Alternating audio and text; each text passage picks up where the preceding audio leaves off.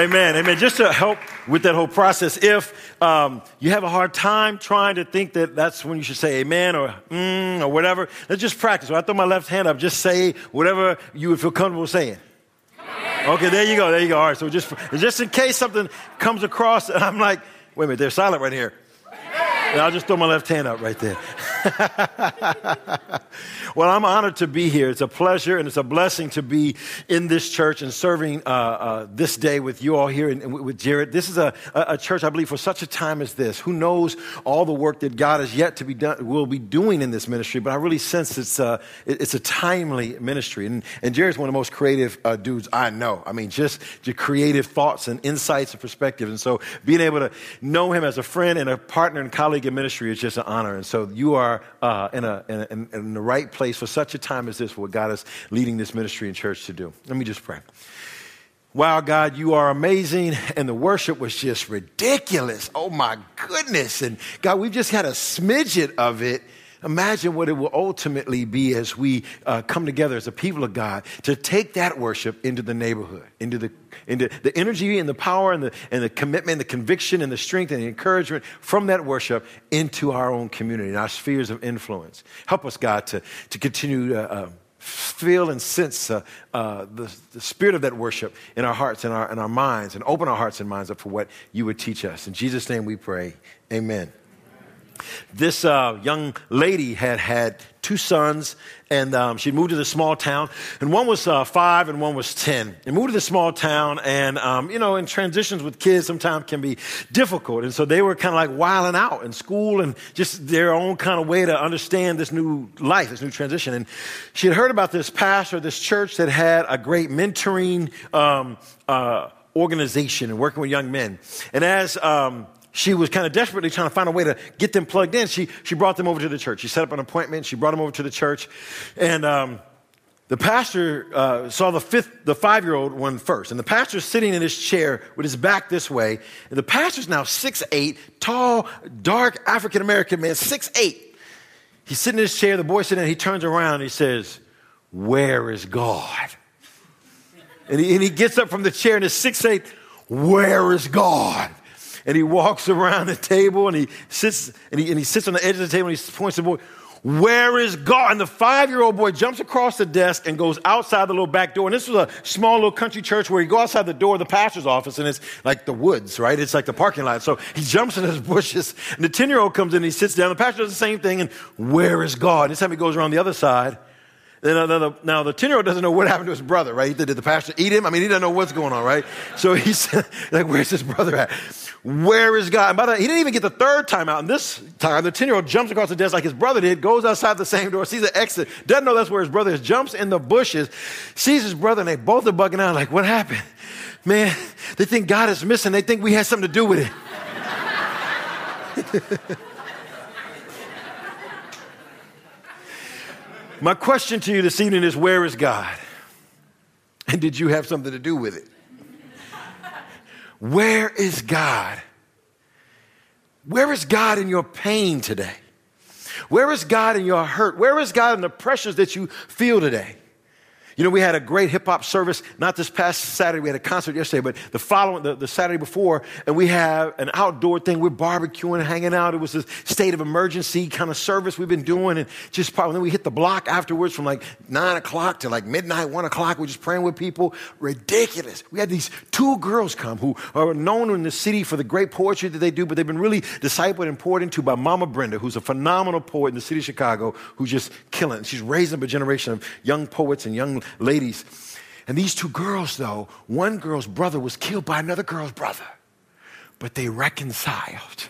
And they reconciled, right? And they're speaking on their pain, and they're doing this poetry, and they're just killing it, and they're causing everybody to think differently about the purpose of their pain and the power that pain can have in faith.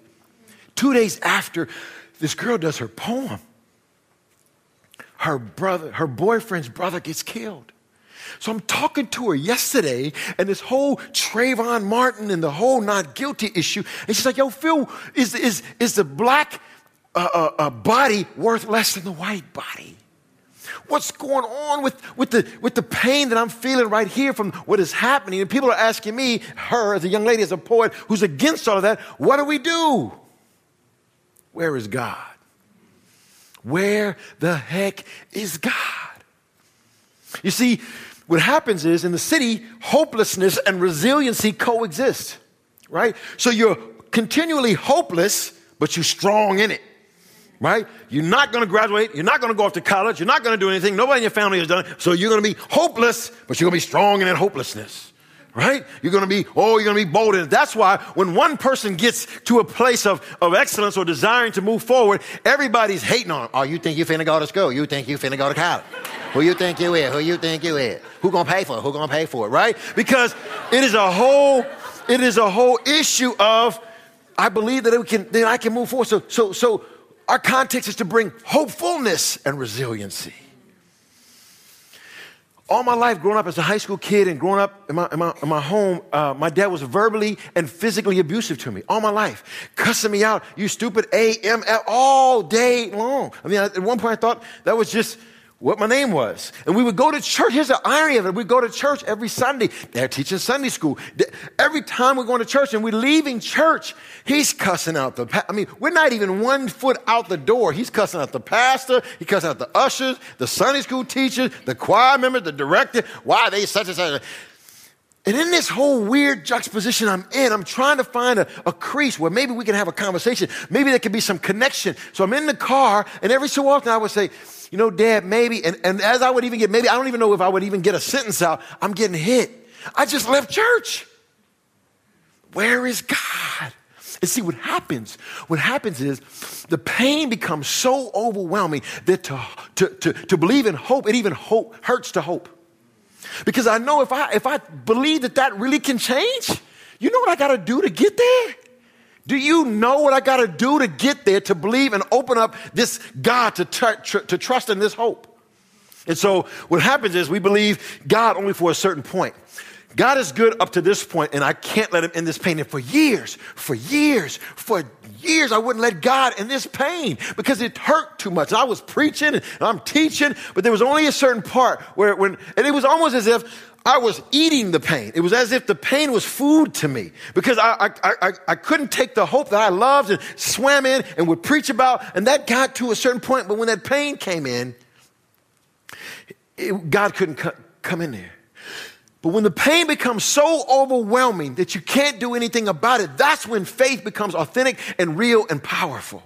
When pain becomes so overwhelming, and what happens is when you surrender to that, you realize that God is a God of pain. That God is like, I got your front, your back, and your side to side.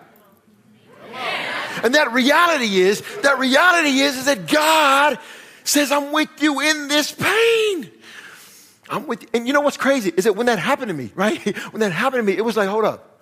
I've been missing this the whole time. I've been suffering through pain, suffering through this, struggling, trying to figure it out, perhaps thinking about driving off this and wilding out this way just to get a balance of this pain. But it was here the whole time, the freedom of that. We live in a world that has this plus this equals this.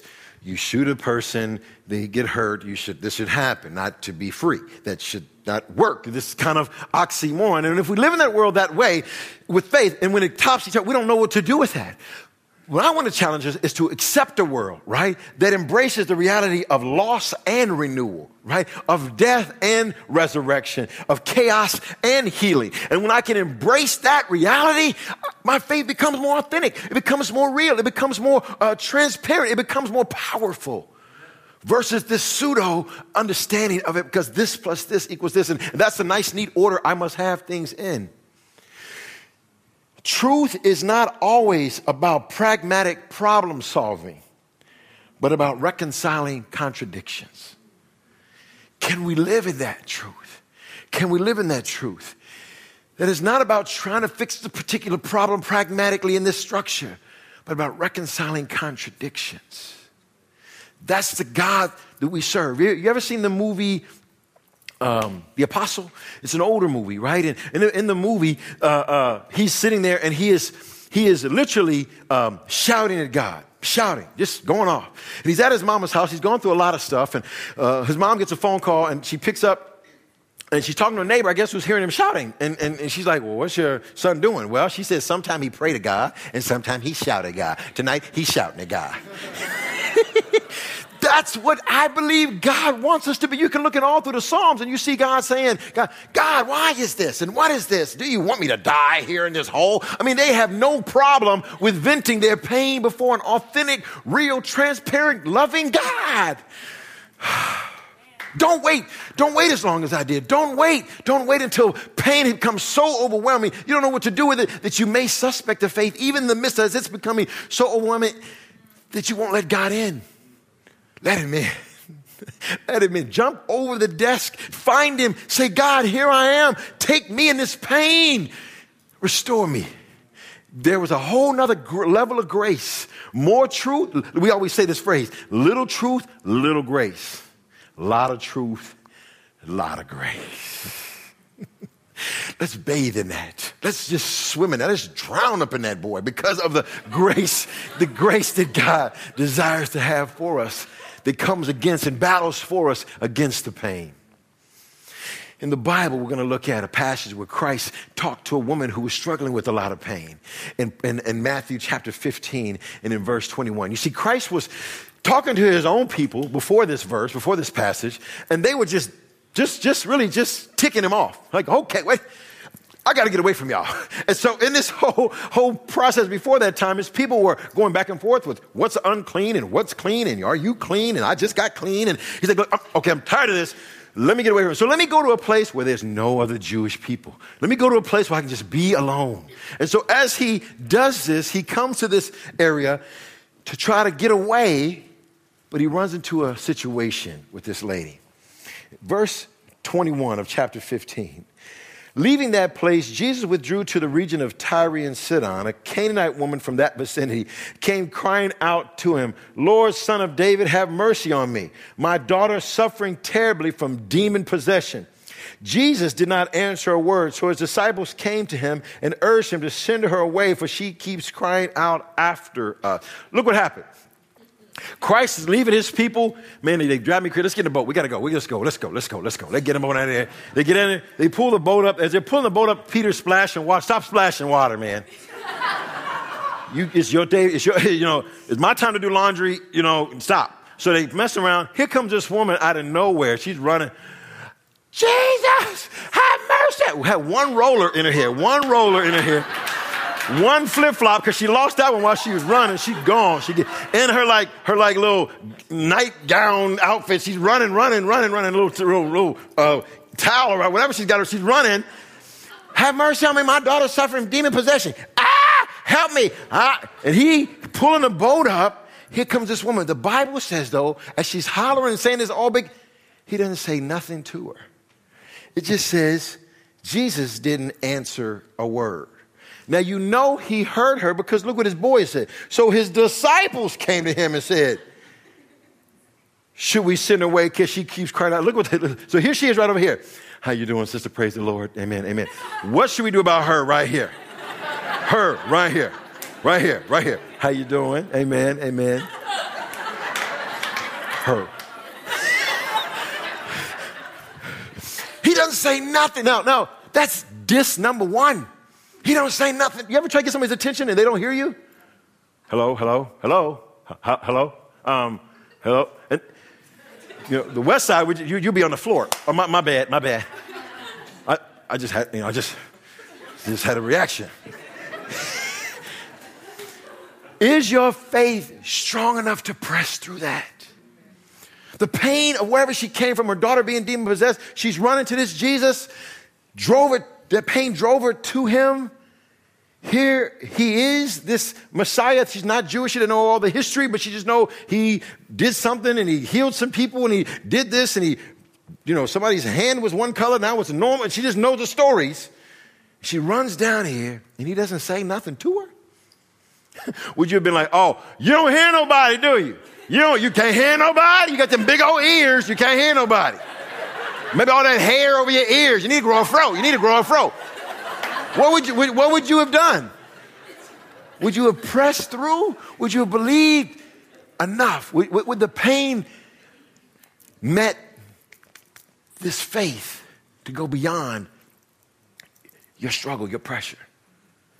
Look what happens. He answered, I was sent to the lost sheep of Israel. The woman came and knelt before him. Lord, help me, she said. So here's a scenario. She's right here. He is now, his disciple says, should we send her away? He's not talking to her. She's right here. He's talking about her while she's right there to them. So that's diss number one, and then diss number like half, and then another diss. So I'm not here for any Puerto Ricans. I'm not here for Puerto Ricans. I'm not here for any Asian people. I'm not here for biracial people. I'm not here for black people. I'm here for Jewish people. Oh, heck, no. It's okay that you didn't hear me, because you may have that ocean ear. You got ears of pop you can't hear. But you ain't here for my kind of people. What's my kind of people? You ain't here for my... Now the killer is that he's in a non-Jewish area saying he's here for the Jewish people. If I'm going to the south side and be like, I'm here for the west siders, I want to pray with you. Right? I'm on 79th and Cottage, we're the west siders, we're the west siders. Get your butt to the west side, right? How is it that you're in a non-Jewish area saying you're here for the Jews? Would your faith have been able to... See, Jesus wasn't being mean or facetious. Christ, being the master teacher, knew deeply this woman's pain and what was going to bring the deliverance from her pain was not just an easy out. See, sometimes our faith is too easy. Sometimes our faith must add 1 + 1 and then this. No. Faith must be grimy. Faith is grimy because faith has to press through that pain because it knows that there's a deliverance on the other side. And I'm fully experiencing that now from this emotional healing, from all the stuff from my pops. It gave me a place where I could forgive my pops. I mean, honestly, move beyond just saying, all right, I forgive me, it's cool, so I can go ahead and preach. No. Some plastic kind of stuff, but some pressing through some issues, some tension, some moments to go through and seek God to give me forgiveness in that for a period of years in that process. And so I'm on the other side of that, and it's beautiful. It's a whole nother connection. It's a whole nother freedom, because there would be times in the car when I'd be driving, and my bride and all of her beauty and brilliance would say one little thing and bring me right back to 2916 Lockridge in the basement, trying to wash the car. And what my pops would say. And I would be livid. And I didn't know, God, what is this? Faith must not be scared of that. Can't be scared of that. This God is pulling this woman's faith out. He's not being mean or facetious. He knows where he's at. He knows why he's there. And he's pulling this out of this woman. This woman falls on her knees and says, Lord, help me. No titles, no songs, no hymns, no scripture, no nothing. Lord, help your sister out. She falls to her knees. Now he addresses her. He replied to her in verse 26, it is not right to take the children's bread and toss it to their dogs. She says, yes, Lord, but even the dogs eat the crumbs that fall from their master's table. He says, woman, you got great faith. Your request is granted, and her daughter was healed from that very hour. Her faith was so grimy to change the mind of God. To change the mind of God, to cause him to see who she really was, for her to even see who she really was. Because see, the thing is sometimes because of eating pain and swallowing pain and living in pain and accepting that that's the best it's going to ever be, we never want to move forward again because it hurts too much to even hope. And so we begin to just get in this kind of routine. And the courage that it takes to mount up by faith to press through that, we feel is it's empty. There's no extra buckets in the back to gain to get that strength that's there. And that's why we must just let go and trust in the carrying of God in our life. There's 3 things this woman teaches us, I think, about faith. 3 things she teaches us. In the morning, she got up. She's Gentile, so she's not worrying about any pigs. So she's cooking bacon. Got that bacon going. She got some omelets. She got some egg. Buquita, Shaquana, Tatuita. We finna eat, girl. We finna eat. She gets all, Buquita. She can't hear it. She brings the food in. And all of a sudden, her daughter is on the ceiling. Get out of my room. Some demon possession. Nick. Stuff coming out of her mouth. Whatever demon possession was. She's like, That woman dropped that tray and took off to Christ. First thing she teaches us is that she remembers where God has brought her from. She remembers she's broken from her past. She remembers where she's been. It was a time in my life early on in ministry where, and I still do this periodically, but I had these journals, and we've had a couple of floods, and so those journals have floated on now to flood world. But I had these journals, and every night I would sit in my bed and I would write what I was thankful for. I would say, God, I would write them as if I was in a hospital bed and I couldn't move, and the only thing I had is a bedpan under me, and what would I be thankful for at that moment? Thankful that I can pee in the bedpan.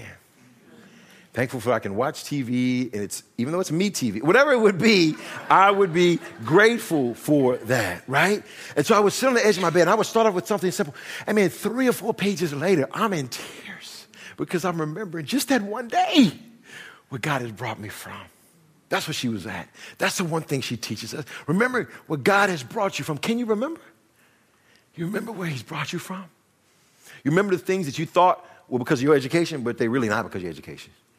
Remember the things you thought because of the connection, the network you had, but it's really not because of all of that. Remember because you thought you felt out the right thing, you had the right dossier, the right opportunity, the right this and that. No. God has brought you that way. Brokenness from her past. She was not going back there again. I'm so grateful for that. I am running to Jesus. I must have this faith, this strength, this power, this deliverance. This faith that I have and I'm going to have, that I need to have, is grimy because of where I'm coming from. Second thing she teaches us, when she falls on her knees and she said, Lord, help me. She said, you know what she's saying? God, you all I got. You are all I got, and you are all I need. You are all. Is Christ all you got? Remembering that Christ, see, if I'm not close to Jesus, right, I'm a few 24 hours away from Jack and you. Ha. It's great for a blessing and all that God does provide and bring forth, but I need Jesus because life makes no sense without him. And it is in that sense of living and breathing daily, that intimacy, that depth of dependence upon him, that God shows up, even in our pain. Because now, with that type of dependence, you're looking for God in the pain. And once when I was pushing God away from the pain because you can't come in here, it's too hard for me to hope that you can do something because hope hurts for you to come in. But now I'm hoping in the midst of the pain, God, you are showing up. Show me where you're showing up at. Because I'm looking for you in a certain kind of box, but it doesn't always fit that way. Is Christ all you got? Because our identity should be formed in our rebirth of Jesus Christ, not in our performance. Next, Christ says it's not right to take the children's bread and toss it to their dog. Now, she a female. He called her dog. There's another word we say like that on the west side. There's another word people use on the west side. But it would be just as harsh of a statement that somebody would make today. But I believe she got up, dusted her knees off and said, even the dogs eat the crumbs that fall from the master's table. You know what she said? Not only do I have you because you all I got, but you got me. She was saying that the master who takes care of the dog, I'm in the house of the master. So the master got me. So if the master decides I'm going to have crumbs today, guess what? I'm going to have some crumbs. Because he going to hook me up with the crumb. Guess what? The master give me steak. Oh, I'm going to have steak because I believe and trust in his providence, his sovereignty in my life. So I must accept it. And here's the thing. Gentiles love dogs in the crib. Jews couldn't have dogs in the crib. It was unclean to have it. So, Jesus knew this. He calls her this. She identifies with what he says is despised and uses it back. See, that's some grimy faith right there. That's some grimy faith. That's some faith that says, I'm in pain right now, but there's so much more hope in the faith in you than there is in the pain that I have been eating on. Let me tell you what. The dog and the master, as long as the master's in the house, the dog gonna be fed. Long as I'm trusting in the master and his providence and his sovereignty in my life, I'm straight. I'm good. My daughter, when she was younger, her and her sister lived in one room with a bunk bed. And one time I'm up here trying to help her get her room cleaned up. Jordan, our youngest daughter, who's 21, and she would she would climb up the little bed and on the little rail, and she would like, Daddy, Daddy, and she would jump. I'm like, I'm trying to stop it. Right? I put her down. Like 4 or 5 times she's doing that, right? And she was jumping. We kind of made it a game after all. Forget cleaning. Let's just play, right? But she could jump because Daddy was in the room. We can jump with pain on our shoulders, pain in our heart, pain in our mind, pain in our back because Daddy's in the room. Don't hesitate. Don't hesitate. Remember the fact that you're broken from your past, driving you to Christ. Grateful for where he's brought you from. But yet dependent upon him that you've got him. He's all you got, but that he's got you. Even in the juxtaposition of the pain. You know, in the diaspora, in the Middle Passage, when slaves were being brought from Africa to America, oftentimes slave owners would dump women out and dump children out because of the weight of the boat and all the particulars that they needed on these long journeys that they were unprepared for. And oftentimes these mothers who were sliding off the boat, being dragged off the boat, would be in the middle of the ocean holding their babies up. They knew their fate, but they knew that there was somebody there who would grab that child. That's how we are. We're being held up because we know, God's going to grab me. God's going to get me. God's going to hold me. I know the fate of what's going on, the tension, the pressure, the pain, but God has got me. Will you surrender today to that type of grimy faith? Look what happened. Look at verse 29. Verse 29, it says, Jesus left there and went along the Sea of Galilee. You see, I believe Jesus bounced after that little exchange because her faith was complete. If she had been healed or her daughter been healed that first time, she wasn't ready for what may happen a year from now. Second time situation, she wasn't ready. The third time when she brushed herself off, even the dogs eat the crumbs fall from the masters. Hey, what? She was good.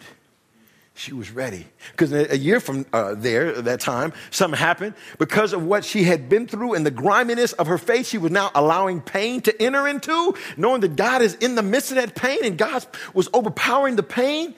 She wasn't intimidated by it. Her faith was authentic. She was like, girl, let's pray. God, do it. Because of the courage of what she had been through. Will you remember your past? Will you remember what God has brought you from? Will you remember, will you hold on to the fact that you have got God? You've got Christ. You're holding on to him. He's all you got. He's all you need. And will you remember that God's got you? Even in the midst of drowning in an ocean, he says, give me to me. I got you. Don't wait for years like I did. Don't wait for years carrying that. Let it go and let him carry you through. This young girl, she was 5, and the family had just had another child. It was a son. But the mom and dad were new to another child and new to their daughter having this other child, and were kind of bugging out about if she has a baby, is she going to be jealous? Is she going to shake him? She didn't know what's going to. So they kind of waited a few months, before they let their 5-year-old take the baby and hold the baby. So the time came where they said, tomorrow you can hold your brother. I was like, oh, great. So tomorrow came, they were in the living room, and they gave her brother to her. And she's sitting there on the couch, and she's holding him, and she's saying, you just left heaven. I want to talk with you because I'm starting to forget what God feels like. That's what pain does when you don't allow faith in it. It keeps us from remembering what God feels like. Do you remember? Will you be bold enough today to want to remember and to move in such a way where you accept that? Let us pray. Jesus, you are all that. Your words are powerful. This woman was a beast. She teaches us so much. God, pain is all around us. The conflict with Trayvon and the whole issue with all of that, and what do we do with that? The conflict with our own families, the conflict with our school, conflict with work, conflict with relatives, the conflict on the street. Give us wisdom this day. Give us courage this day, God, to be broken from our past, to remember where you brought us from, to cling on to you, not some performance, not some attitude, not something that gives us some props temporarily, but to cling on to you and to experience and realize that you cling on to us, and we'll be sure to give you all the glory in our life. In Jesus' name, amen.